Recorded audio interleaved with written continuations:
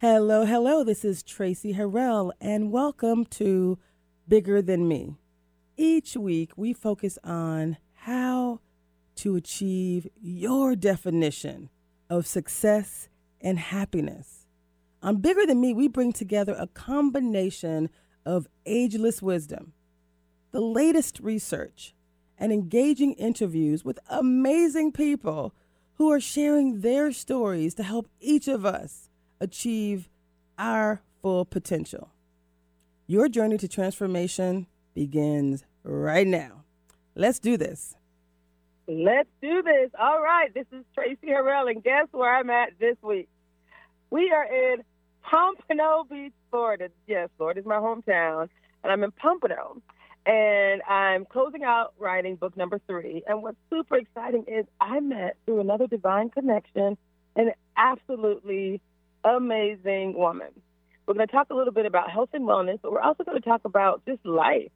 This woman has had a number of experiences we're going to talk about today. So if you have anything that you're hoping to achieve in your life, hold on to your britches, because we're going to have a really good conversation today. So can you introduce yourself?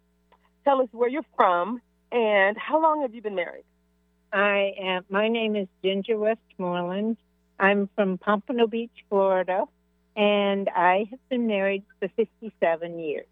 57 years. And how young are you? I'm 82. So let me just tell you what happened today.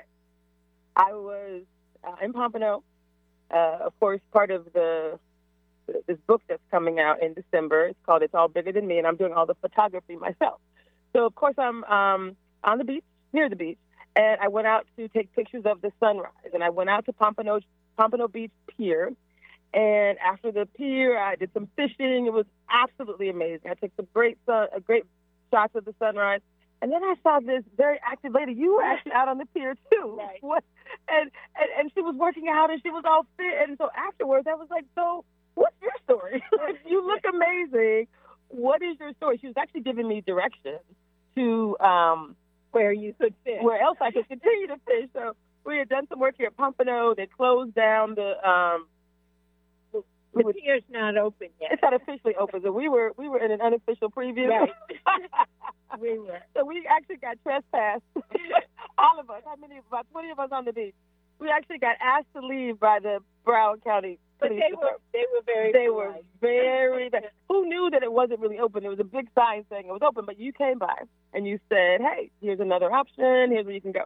So for me, just the fact that you came proactively to this stranger, to me, right, and offered kindness. There was a spark in your eye. You were being helpful. That's what this show is all about. It's called It's All Bigger Than Me because it's about us. Right? It is. We use technology, community, and positive psychology to help good people do great things. And it was clear to me just the way you stepped up, smile on your face, looking all physically fit, having this experience on the pier. We all were kind of excited about that. We were actually exhilarated by the police coming too. That was actually kind of funny. But you were just so lovely, just helpful. Well, there are so many things in Pompano that I wanted you to be able to see and experience the fishing other places when you couldn't do it here. You were so cute. So let's talk about Pompano Beach, because what you said about Pompano, it's not the most well-known. We know about Miami Beach. We know about Fort Lauderdale Beach.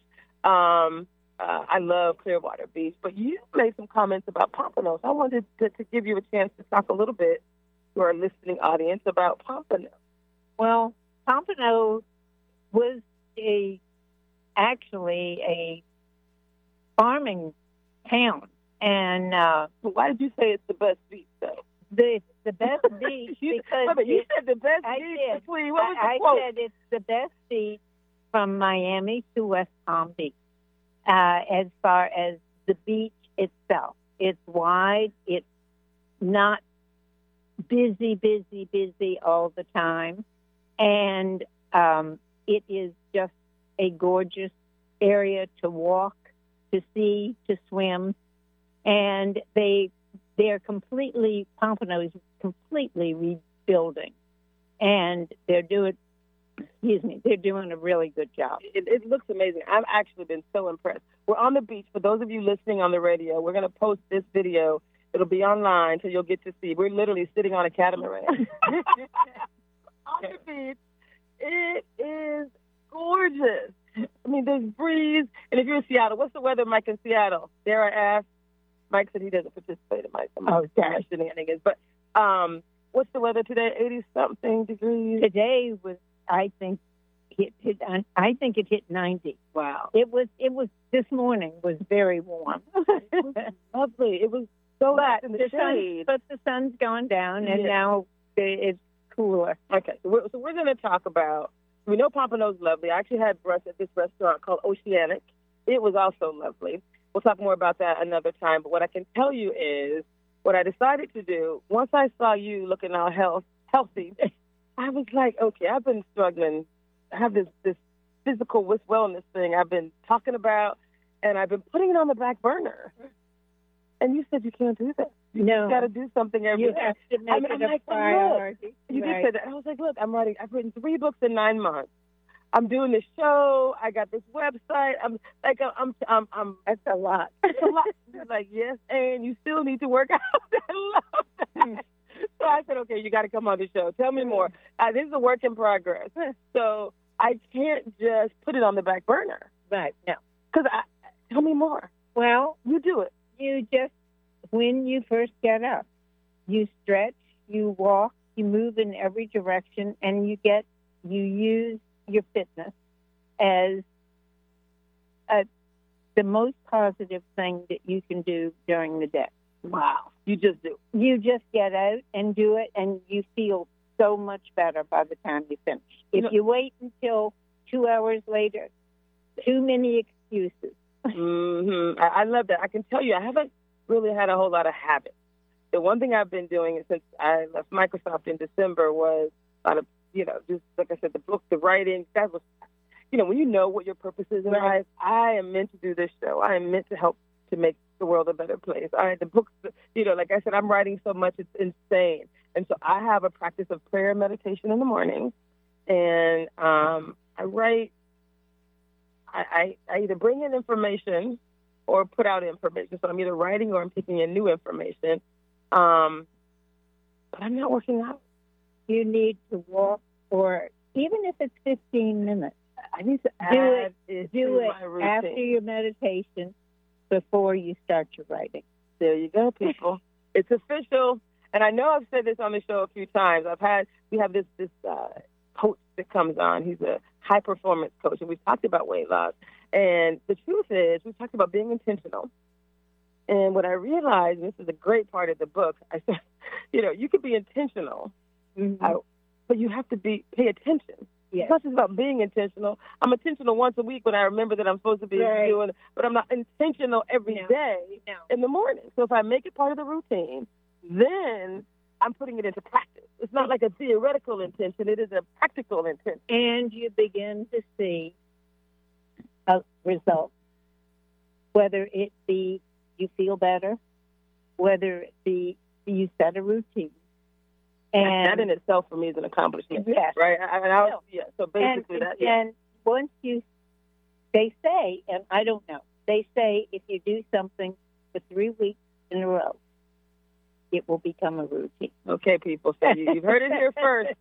You heard it here first. Once a week, even though I'm going to have other people on the show, even though there are other topics, I feel like because the show is called Bigger Than Me, I have a little bit of controversy because I'm like, I can't be talking about me and my weight loss because it's bigger than me. But I got to bring that in. So I have to intentionally bring in at least 5 minutes. Maybe I'll end the show with a 5-minute fitness update, right?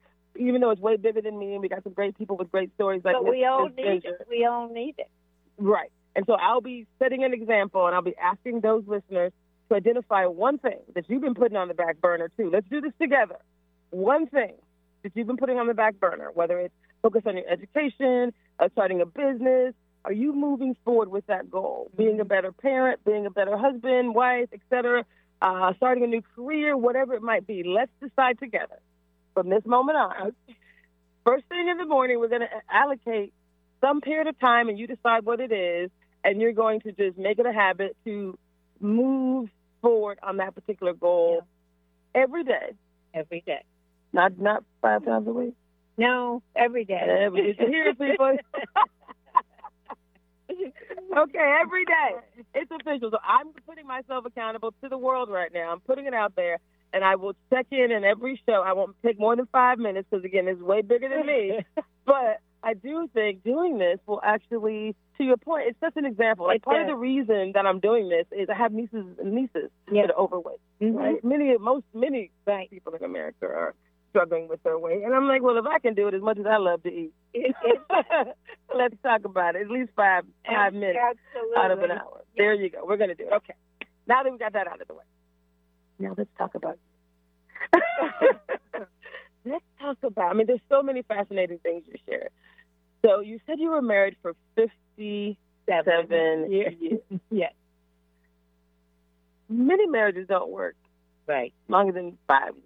Right. So in 57 years, what words of wisdom would you share? What would you say were some of the things that helped or that you would advise? Number one, compromise. Compromise. Okay, let's talk about that now. Let's peel back the onion. Okay. So you said compromise. I'll let you give me your highlights, and then we'll come back and dig deeper. Basically, I don't care whether it's your daughter, your husband, your sister, your brother. You all have your own ideas. And what if you are so stubborn that you cannot give in to what they're wanting? It's, you're hitting a brick wall. So compromise is important. So not just in marriage and relationships. Right. So you said some other things. So compromise. Number one, hopefully you love each other. And so you said be loving. You have to be loving. People don't know what that means. I'm gonna pause you. Okay. You have some great things. Okay. Compromise, be loving. There are some people who their parents weren't loving. Maybe their parents were never together. Maybe they've never seen a loving relationship. So I think I'm a little too loving. But what does that mean? Like, be descriptive. What does loving mean? Loving means caring about listening to them and caring about what they care about. It may not be your number one goal, but if you at least are kind, empathetic, willing to do what they would like to do and work together. And, there are a lot of hills and mountains to climb in a marriage that long. But basically, I think the longer you are together, the more willing you are to give and to work with them. And it's very rewarding in the end. Wow. What I love about you, that was not the answer I expected you to say. I love it. I have not been married for 57 years. Right. So the fact that you just described loving as listening. Yeah, you have to listen. Being open to what the other person wants. Understand, like they're investing time in what they want. Miss Ginger, that's genius. That is genius. I don't think I'm the best listener sometimes. Well, none of us are. and particularly when we have when we're working, when you have this, you come home and, and it's hard. It's hard. It's not, even with your children, you don't always stop and listen. And it's important. Wow, I love that. So, loving. So, compromise, be loving. Empathy. That's a good one. Empathy, kindness. I don't know what else did I say. So let's pause. So we got compromise, meaning always going to get your way. Loving, meaning listen, right, and connect, with them and what they want and need. Empathy, be empathetic. So that's kind of somewhat connected. Talk about being empathetic. So that's a little deeper. Well, it is. So tell me more about how that manifested in a 57-year relationship. Well, not always wanting your way and trying to understand why What they want is so important. And is your having your way more important or not? It's deeper. So basically, we talk about compromise, which is level one. Realize that there's two people in the relationship. Right. You know, you're going to get a little bit of what you want and what they want. Be loving. Now you're saying, I actually want what they want. I want to hear what they want. Well, you may not even really want what they want, but you want to make your marriage work, and so you're willing to give it a try. And I think, as opposed to, you're wrong. But you know what I want? I don't like, right. So I don't like beach. So my honey is like a clean fruit, neat fruit. And I love the beach. So he never wants to get sand in his shoes or anything like that. But you can imagine how many beach trips and how many vacations we had that involved water. Now, did he spend 25 to 45 minutes desanding? Oh, yeah. I call him the master desander afterwards. Oh, yeah. Oh, we could not bring one gravel of sand into the car. Are you with me? He would do what I wanted, but at the end of the day, I sat back and watched him master desand everything. And then, and so there was some real compromise there, where I could have been like, let's just go, it's just sand. And but that wouldn't, how I don't know how he was brought up. But okay, but if he was brought up this way, and that was so important to him. And as long as he's willing to clean it up. You're right on that. That was one of our compromises for sure. And then I think over probably the last year, I've been a lot more loving. I realized that I was moving so fast. Right. And you have to slow down to listen. Well, when you're doing as much as you're doing, God help. It's hard. Well, it's hard because it's so important to you what you're doing. You're on a goal. but I realized, like, the people around you, and it wasn't just him, to be perfectly honest. I'm actually president of a nonprofit organization, and I'm going to be rebuilding my team because I realized I had so much I wanted to accomplish with the organization. And I was like, can I say crazy ass? I can say that. But, like, I'm a PMP project manager. Like, this is how it's going to be. And you can't rush people. Well, not only that, you can't just bulldoze the situation. It's taking a stick and breaking it as opposed to bending it. And, if you break it, what have you got? Nothing. Exactly. So I would have to say over the last year, I've become so much better at listening. And I think I've talked about this show. I've talked about Deepak Chopra. He has a book called The 7 Laws of Spiritual Success. And one of his first law, and I read this book like 10 years ago, and I've listened to it probably more than 100 times. It's really good. Law number 1 was probably the hardest for me because he talks about silence, like the practice of silence, and just kind of listening to the nature around you, pausing to listen to the universe is what he calls it, that kind of tapping into the infinite possibilities of the universe. And then that was the hardest for me. I'm a bit of an extrovert. Well, my husband probably would have said this.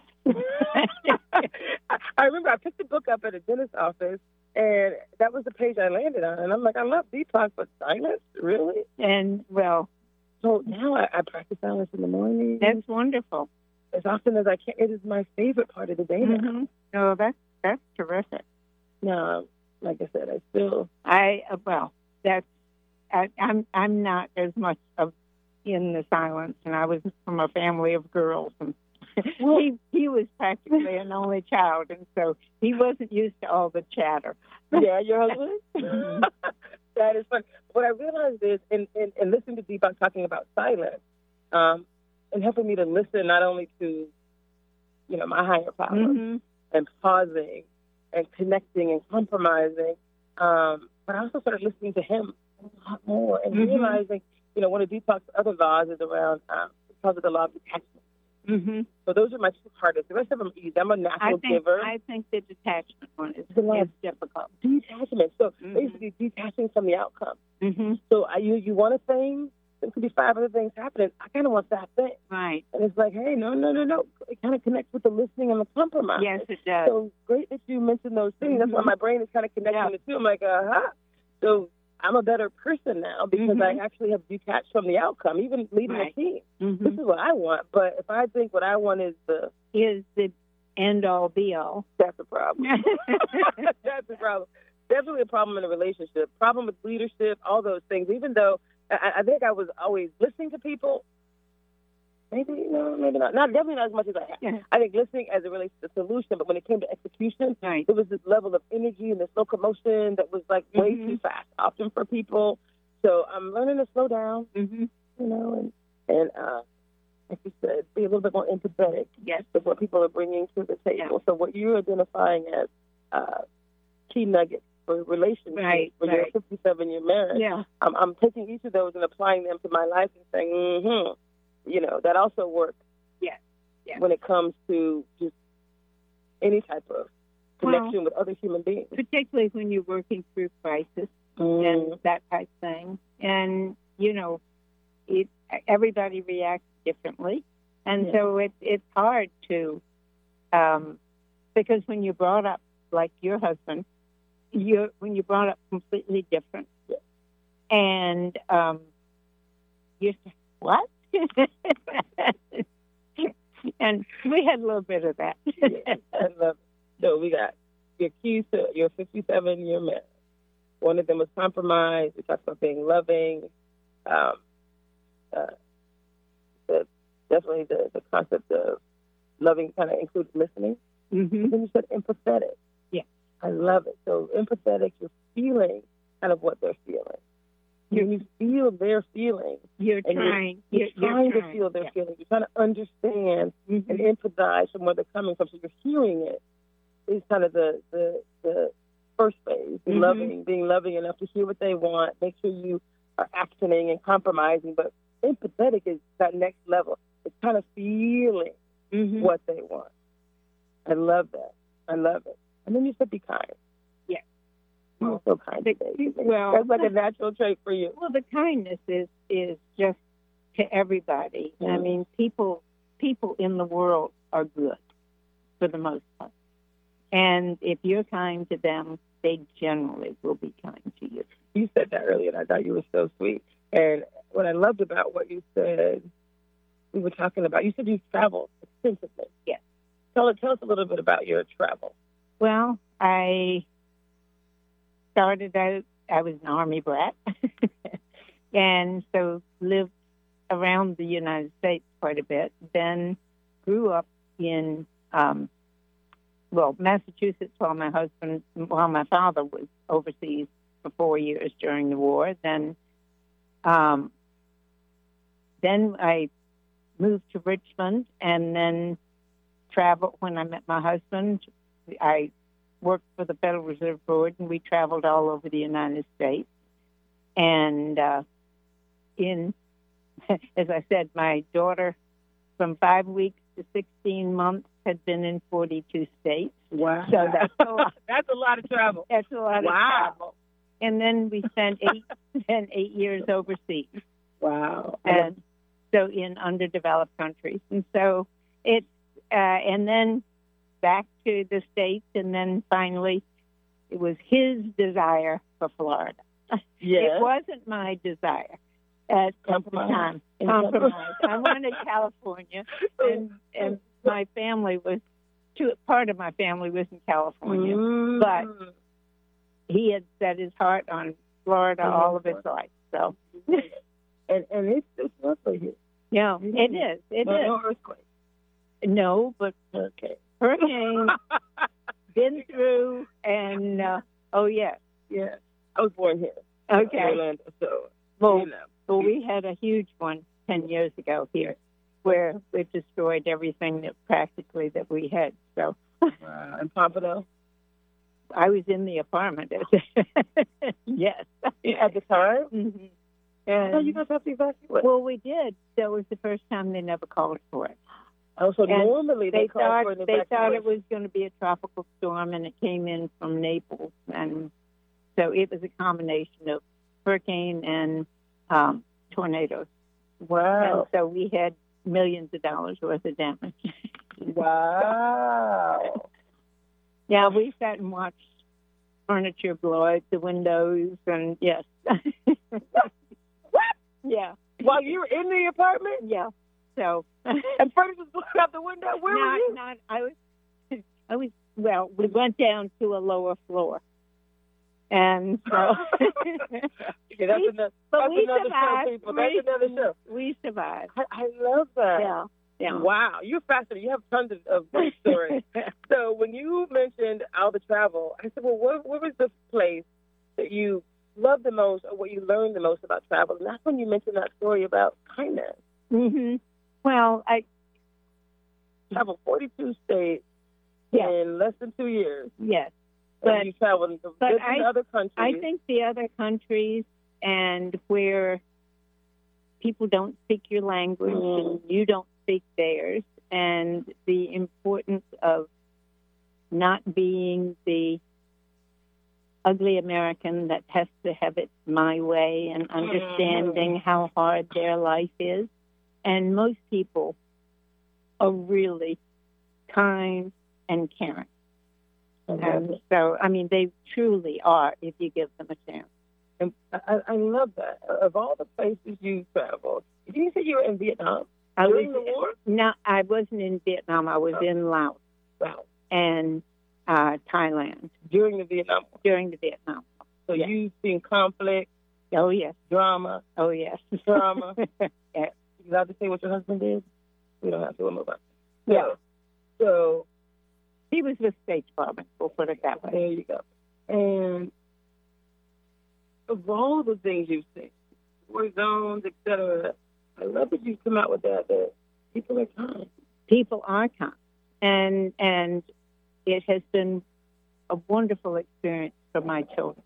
Mm. And because they are very worldly and very, very giving and kind and thoughtful. I'm very proud of them. I love it. We talked a little bit about your kids, too. Yeah. We were talking about fitness. And when you were saying you work out every day, like, oh, tell me more. We've decided, people, I'm not doing it while I'm on vacation, but as soon as I get back to Seattle, because I actually have the perfect machine in my house. Oh, There's good. no excuses. My garden is gorgeous, so I kind of pray and meditate, there. And then right in my living room, I have this half recumbent bike, half elliptical. So kind of like my two favorite machines right there, so I can climate control, I don't have to get dressed and go anywhere, no excuses. So I am committed to doing at least 15 minutes to start. Now, I'm probably going to do more than that. No, I would start. I would say don't start with some unachievable goal. Exactly. I'm just building on the habit. Yeah. I'm just building the habit. Try it for 3 weeks. Done deal. Done deal, people. This is it. Like I said, one of the books I'm writing is funny because I was writing. Anyway, we'll keep it both. I'm focused on fitness, and when we were talking about my fitness goals and what I was going to do, and you were talking about what you did, and you were talking about your daughters. You said each of them. Tell us who they are. What are their names? Where do they live? And what do they do for fitness? And these are busy people because I was like, So this is I want you to give people a confirmation of why anyone and everyone can work out a little bit every day. Right. So your daughters are busy. They are very busy. Some high-profile roles and jobs and just busy. Well, they're doing. They're making. My oldest one, Donna, is, she does triathlon. Triathlon, yes, and has done very, very well. Which she's the one that I think gave me the inspiration. Right. I mean, you talk because she has a very busy job, but she starts out every morning with her priority of fitness. It's a priority. It's a priority. It's a priority you have to do. Yeah. You have to do. Yeah. And then my second one, Renee, is she does horseback riding and rowing, and which is amazing to me. And you say she's in New York? She's in New York City. She's being very intentional about going to. And you have to, exactly. You have to really want to do it, to go, and it's not like it's right out your door. Exactly. And then my other one, youngest one, Karen, is in Colorado, and she has 2 younger children, and she travels a lot for her job, but she works out now. She's working out in the gym, but walks her dog, walks Kona, a couple of miles almost every single day, and through the foothills, and it is gorgeous. So that keeps her going, and all the rest of us too. Perfect. I love it. So we're going to get their contact information at some point. We'll follow up with them. But I just love the fact that you have a family. Yeah. You all are active. Yeah. And that's one of the things I want to do. I literally want to establish this routine for myself and share with others how easy it can be, because so many of us we aren't being physically fit. And I'm just turned 50, September 23rd, and I'm super excited about that. Well, I think the biggest thing is, and I truly got it from my girl, is that if you do the fitness, regardless of how much stress you have, that you come away from that feeling so much better. Right. And I do know. I've done all the research. I know about how the benefits of exercise. Yeah. Right. It elevates your mood. If you're fatigued or tired, it actually gives you energy. It reduces your blood pressure. It reduces stress. It's better than any It's better than any pill. I was just going to say, it's better than any pill you can take. Now, this is not a show telling people don't take your pills. That is not what we're just talking. We're sharing information. We're elevating expectations. We are sharing wisdom here. But you need to, if you're on medication, take your medication. This is, we know that if you're generally, for me, I have no major ailments at this point. I think I'm borderline diabetic. Okay. Well, then the exercise is very important to you. Absolutely. And the other thing I decided to do, as far as my eating is concerned, I'm going to choose, once I get back to Seattle, when I get back to Seattle, I am going to choose wisely. I'm going to choose one, I'll call it splurge meal per week. That's a great idea. Per week. That's a great idea. I do enjoy eating. I want to always eat whatever I want to eat. Just one meal. Like my honey likes to say, well, every day isn't Christmas. That's right. That is true. I can't eat like every day is Christmas. One of the things I'm going to do for the holiday, and you and I are going to do a bi-coastal protest. Every day isn't Christmas, so why can't we act like every day is Christmas? During the holidays, people are so loving and kind. Right. They're so empathetic. Right. They will, so when Christmas comes, I'm going to start a campaign, Christmas attitude every day. Eat like it's Christmas every day. That's right. We can act like we can. It's Christmas. Yes. Every day. I think I'm even going to keep my decorations up for some extended period of time. Like just as there's something special about Christmas time, right? It makes you feel good.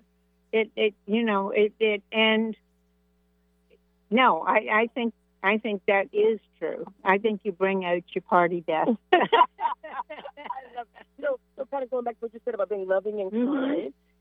I mean, the holly comes out, and people are more loving and more kind during that time of year than any other time. But you also have to understand, because everybody's under a lot of stress at that time, trying to get this done, that done, and the other done. And when you really have to take a deep breath before you start giving your, I've got to do it my way. Mm-hmm. So let me just tell you what we've done for Christmas. I don't know if it's because we were broke. I'm not sure. But my family, at one point when I was growing up, I guess I was growing by that point. And we had nieces, so we had the next third generation of our family. And we had so many gifts. Everybody, everybody was buying everybody or something. We were like, okay, we're just going to buy for the kids. And then it was like, do we really need anything? One gift, perhaps. Make something. Like all this shenanigans associated with the drama of Christmas. Right. I think we need to rethink that, too. I agree. What really needs to happen during that time except you spend quality time with those you love? That's That's the important part. Decorations don't have to get a. No. That's nice. I love decorations. Well, it's not. No, but it's not a requirement. But I mean, you can do the decorations. Exactly. But also those still memories too. The decoration. No, the getting together, the things you did as a child, and your children did as a child. Mm-hmm. And those things are important too. I agree. I know one year that my mother had decided that, I'm not going to put up a Christmas tree. And I had come home from traveling, and I said, oh, really? And so then the next thing I knew, Christmas Eve, I said, where are you going? And she went out and bought a Christmas tree. Couldn't make it through. Make it through. She says it's just not. Christmas. She says, She says that it's not that the same. What it is, it was just the whole idea of all the memories and all the things, and it was important. I love that. So now we're going to talk about two different things. Okay. This hour goes so fast. I know. 20 minutes. Okay. So, we've exchanged information. We're bonded. We've officially bonded for life. We're going to we have so many great things to share. So I want you to share really quickly.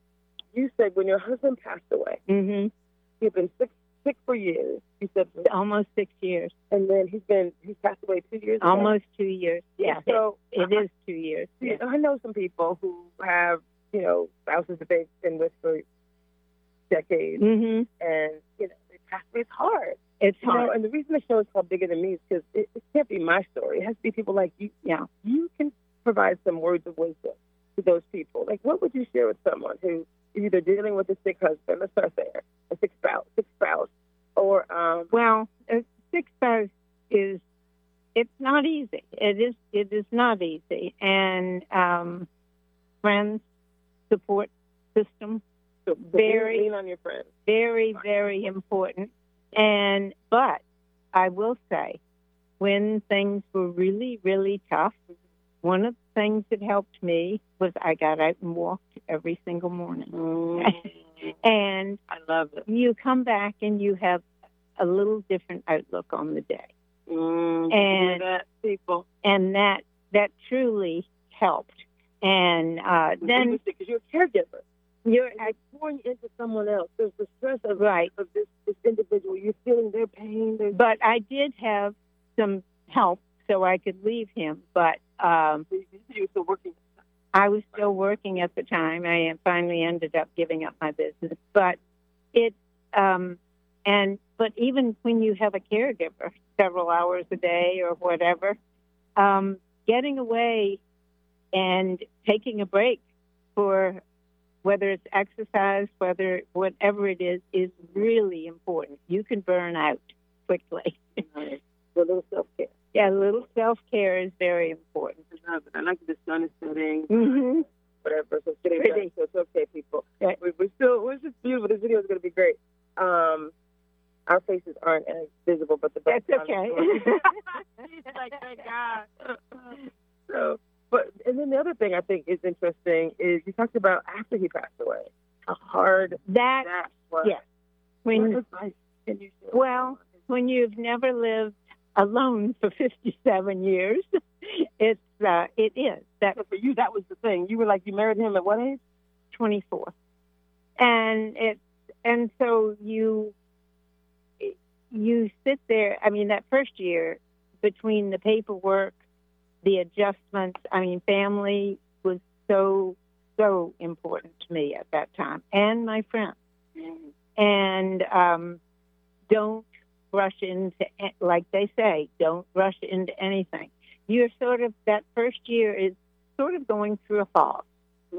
And, but my kids sent me on a trip back to Laos and where we had been, and it was saw friends that I had not seen in 40 years, and it was, really rejuvenating. And then starting in the second year, you all of a sudden begin to sort of have a little bit of self-purpose. What am I going to do? What do I want to do? And bit by bit, you start feeling better.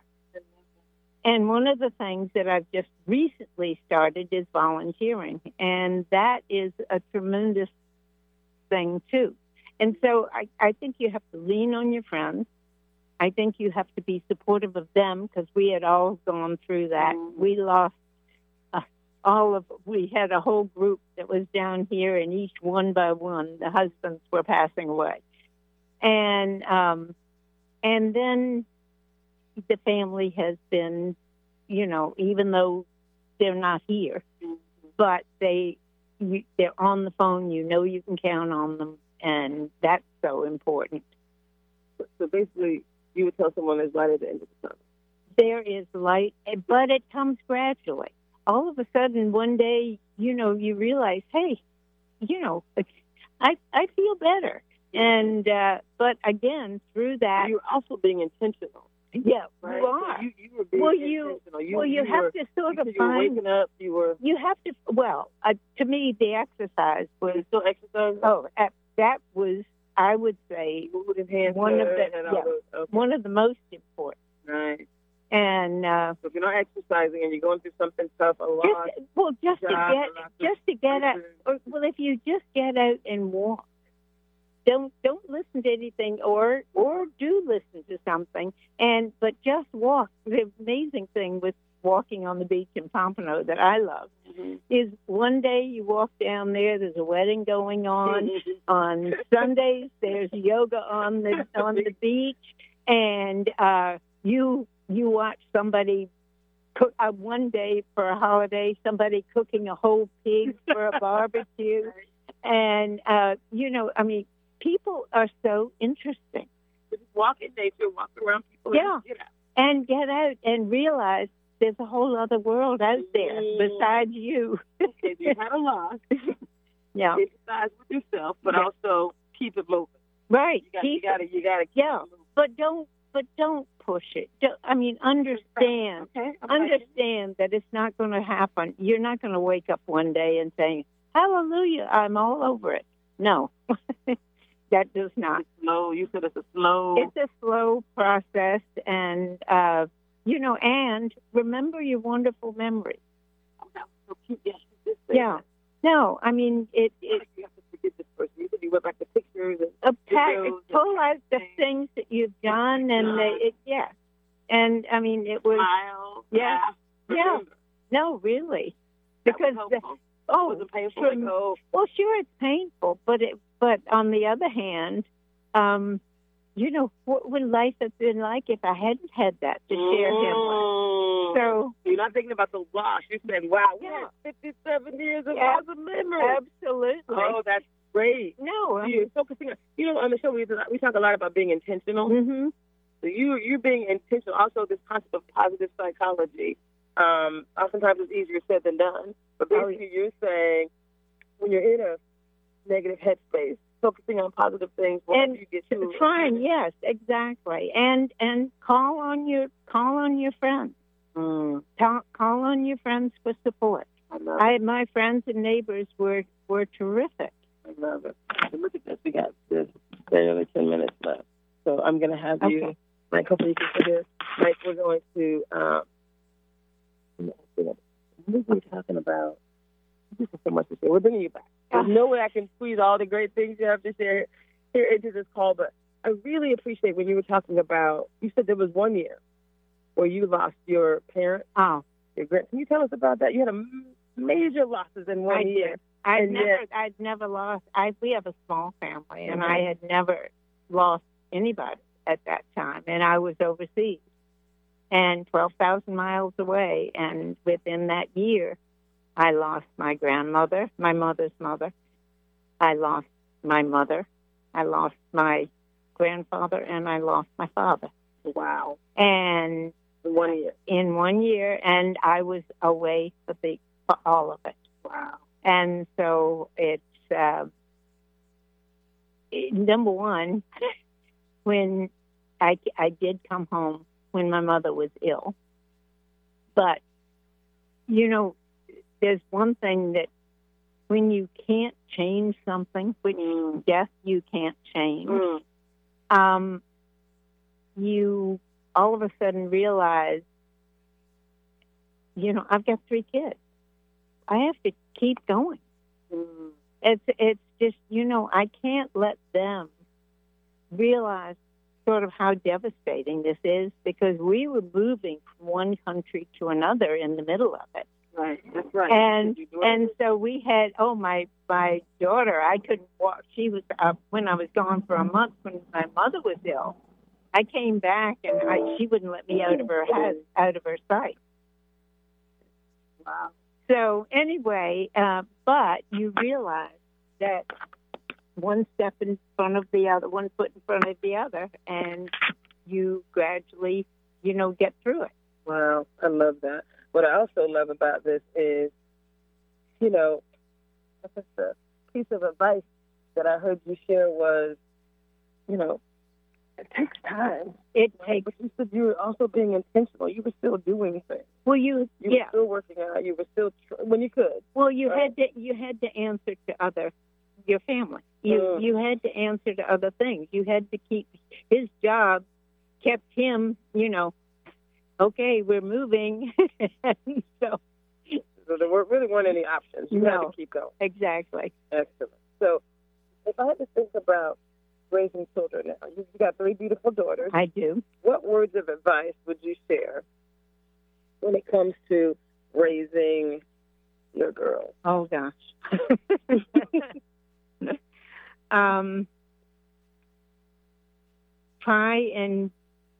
Try and be understanding. Okay.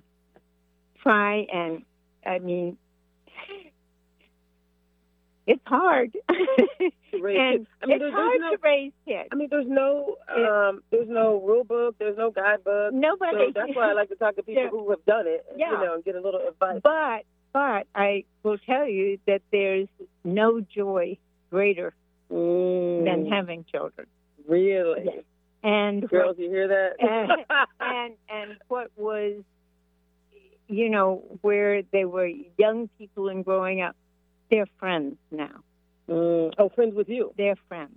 Yeah, oh, they're my lovely. friends, and they are, they're terrific.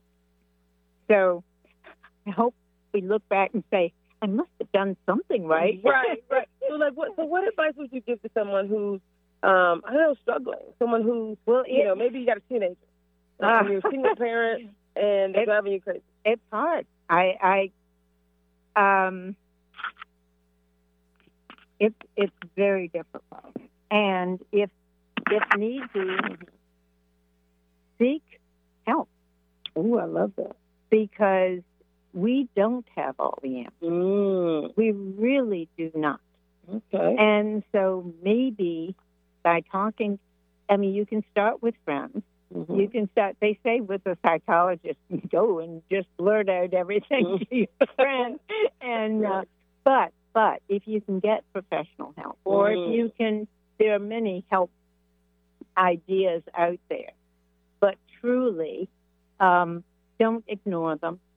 Their problems are as important to them as don't yours ignore are. Their kids, their problems. Oh, yes. I love that.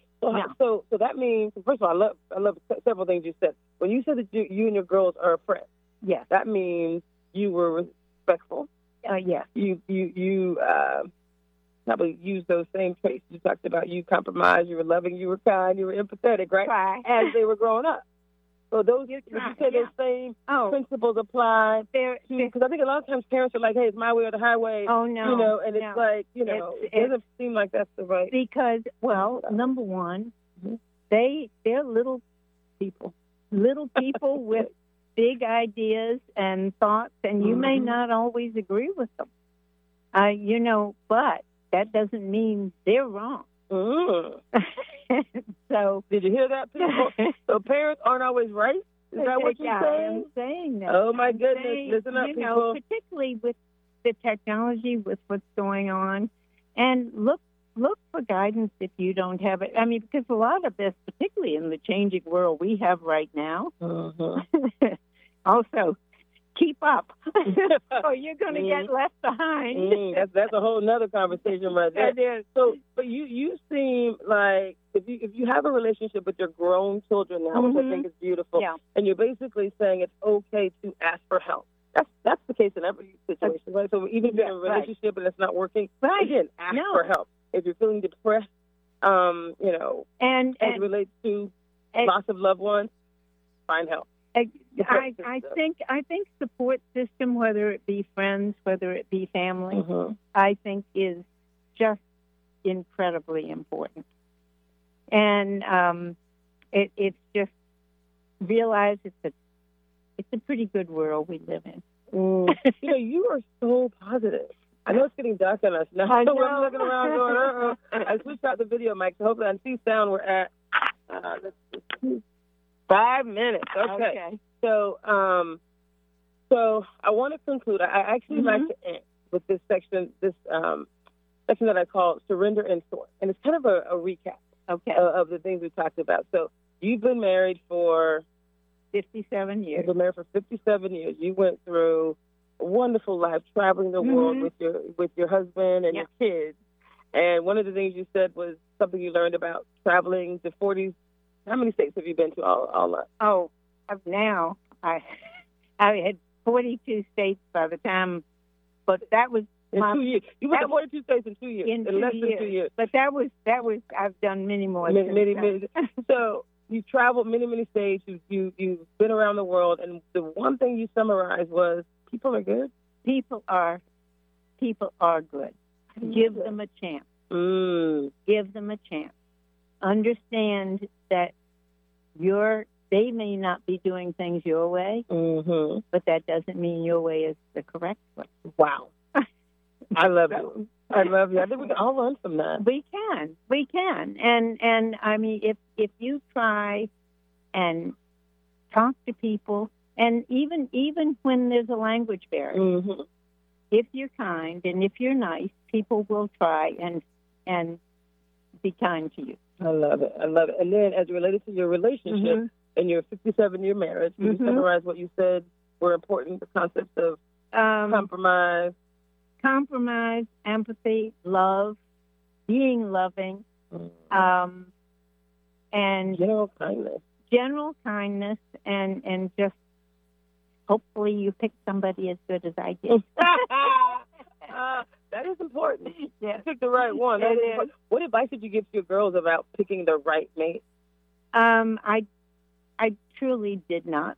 So they just thought your husband set the right example. Well, he did, and they loved their daddy so much, and so no, I think that they basically saw we had a good marriage, and it was not a perfect marriage. We had our ups and downs like everybody. But that's important too. Let's talk about that real quick. We got how many minutes left? 3 minutes. Mike, how many minutes do we have? 3 minutes. So let's talk real quick.